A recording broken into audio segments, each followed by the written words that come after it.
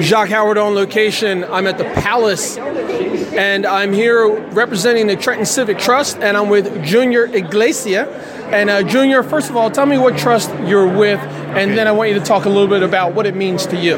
Well, first of all, thank you for being here. I am part of the Education Trustees in Perth Amboy, New Jersey, and I am very excited to be part of these trustees. For me, it means a lot. As an educator, I see a lot of value in being part of these trustees and working for the community.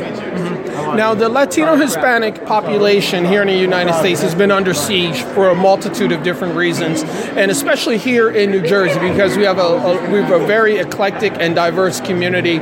Being someone of Latino Hispanic heritage, how do you feel that ties into what's happening with the Civic Trust organizations? Well, I mean, I think there's a big relationship there because as the part of the Civic Trustees, one of the things that we're trying to accomplish is to bring opportunities to Latinos, to minorities, so they can get an opportunity to get a really good education and make it to college, get the college degree and be a leader in the community and kind of come back to the Civic Trustees and give to society. That's kind of the goal of the whole thing that we do here in Perth Amboy.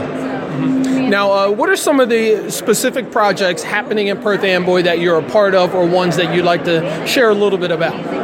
Well, right now we are working with the Board of Education. I'm actually a board member myself, and there's a lot of collaboration in many different parts of the community. We are trying to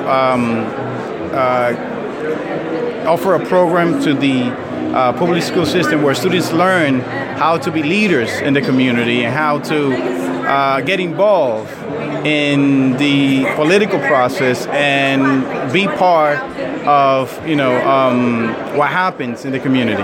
Fantastic. Junior Iglesia, member of the Perth Amboy Civic Trust, thank you for your time. Thank you so much for your time. I didn't have exclusive